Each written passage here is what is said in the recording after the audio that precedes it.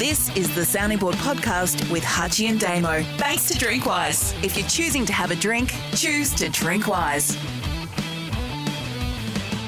Question time on the sounding board for Drinkwise. If you're choosing to have a drink, choose to drink wise. Nathan Buckley is under pressure, according to Lincoln Edmonds. Why? He's won finals in the 3 previous seasons. Lincoln, I'll just jump in here. Hutchie might have a different view on this.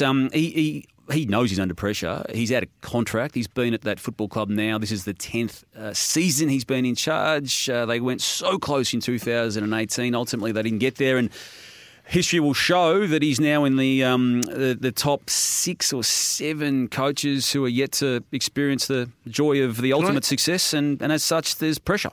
Did you, when you watched the interview on AFL.com and the raw edits, which would have come back into the building With Callum Toomey. Yep. Did you take away from that he had a desire and hunger to continue to do the job, or that you were uncertain?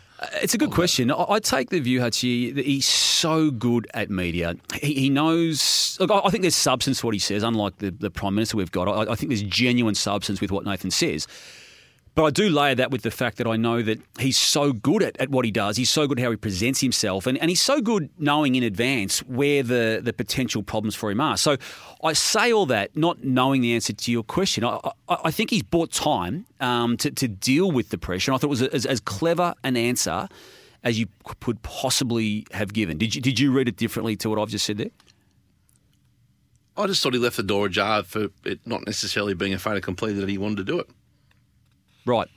I didn't necessarily read that into it. I just read that he's just trying to take the pressure off it and he'd love to continue, but you could well be right. 10 years 10 years might be enough for him in that particular system. Mike Davenport on Facebook, looking into your crystal ball, do you see any interruptions for this year's AFL season? You got a line of sight on this, Hutchie? Even we in Victoria here today have positively announced that the crowds can go to 75% for Victorian venues. Yeah, I don't think this is over by any means, and I think there's always a day when there's a lockdown that can happen. So, yeah, things can change, and we should maintain our sense of community, let's say, and be careful because it can revert in areas or patches, as we've seen in the NBL season where we've had to bounce the schedule around a little bit any time. Yep. I think there's I won't say expectation, but there's a readiness for pretty much anything, isn't there? I think in the competition, another shut border, maybe shut borders plural for another outbreak. I think the game's ready as much as it can be. If we see a state go down, it's unlikely that we're going to see more than one go down at a time, right? So I think there's enough, hopefully, learnings and flex now in the model. Francis Curo, Hutchie's a person of after my heart here. Has Channel 7 stepped up its AFL camera work? It seems to be in a higher definition and more cinematic, noticeably enough for me to ask. I haven't noticed it, Francis. Have you ever noticed it? It hasn't happened because that's you finesse and obsess over the pointless issue of this. I don't mind the new camera that they're using, the 8K, so to speak. I like a point of difference. It's a bit of a difference, isn't it? It doesn't get used enough for it to be annoying to too many people, I wouldn't have thought. The Fox HD is a better experience than the 7 linear. If you can get the 4K on the Fox, there's not too much better than that, Hutchie.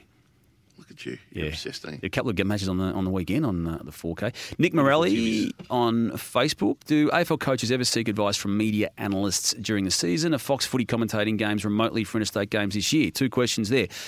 Yes, coaches do seek advice from media analysts during the season, be that person being involved with their own football club or even maybe people in the media, but absolutely they do, Nick.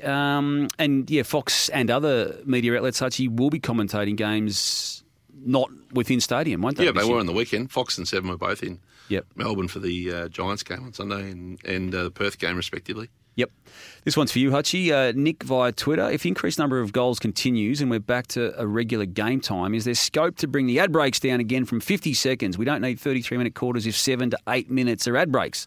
It's a fair point. Even the Channel 7, it was the Sunday game, Hutchie, went beyond 6 p.m. Which affected the news. Yeah, which was unusual, wasn't it?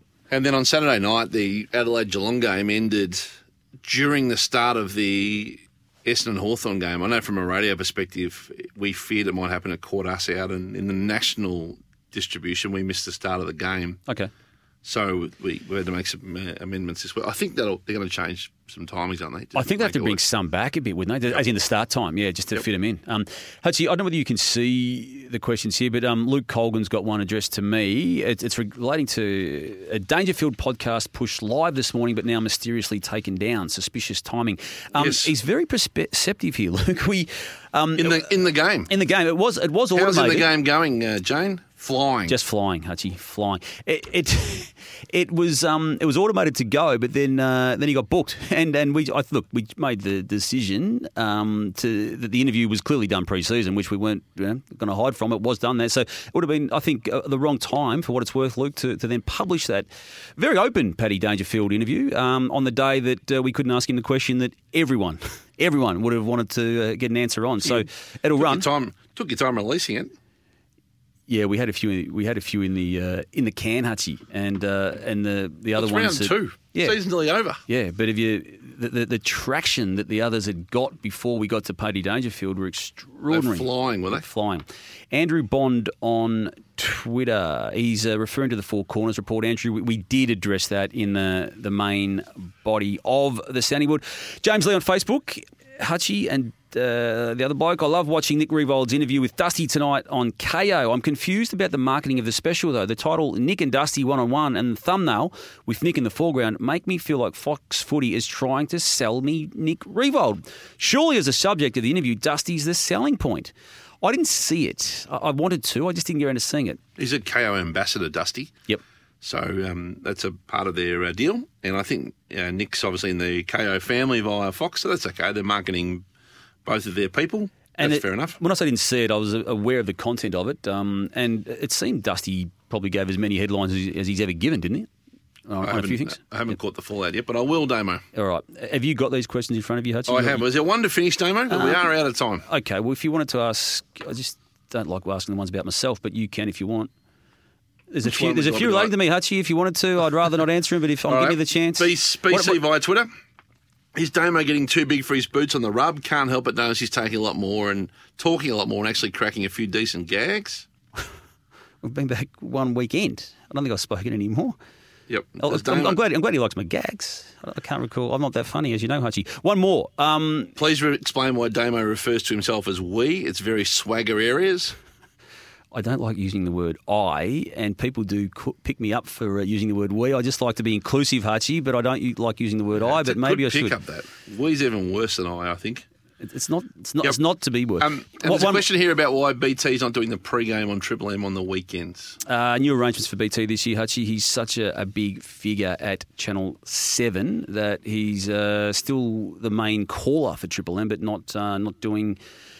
I don't know if he's doing any pre-match. He might be doing some pre-match, but he didn't do it on the weekend, and I don't think he's doing this weekend either. But I think that's the new arrangement that he's got now that he's the man to replace Bruce McAvaney. Okay.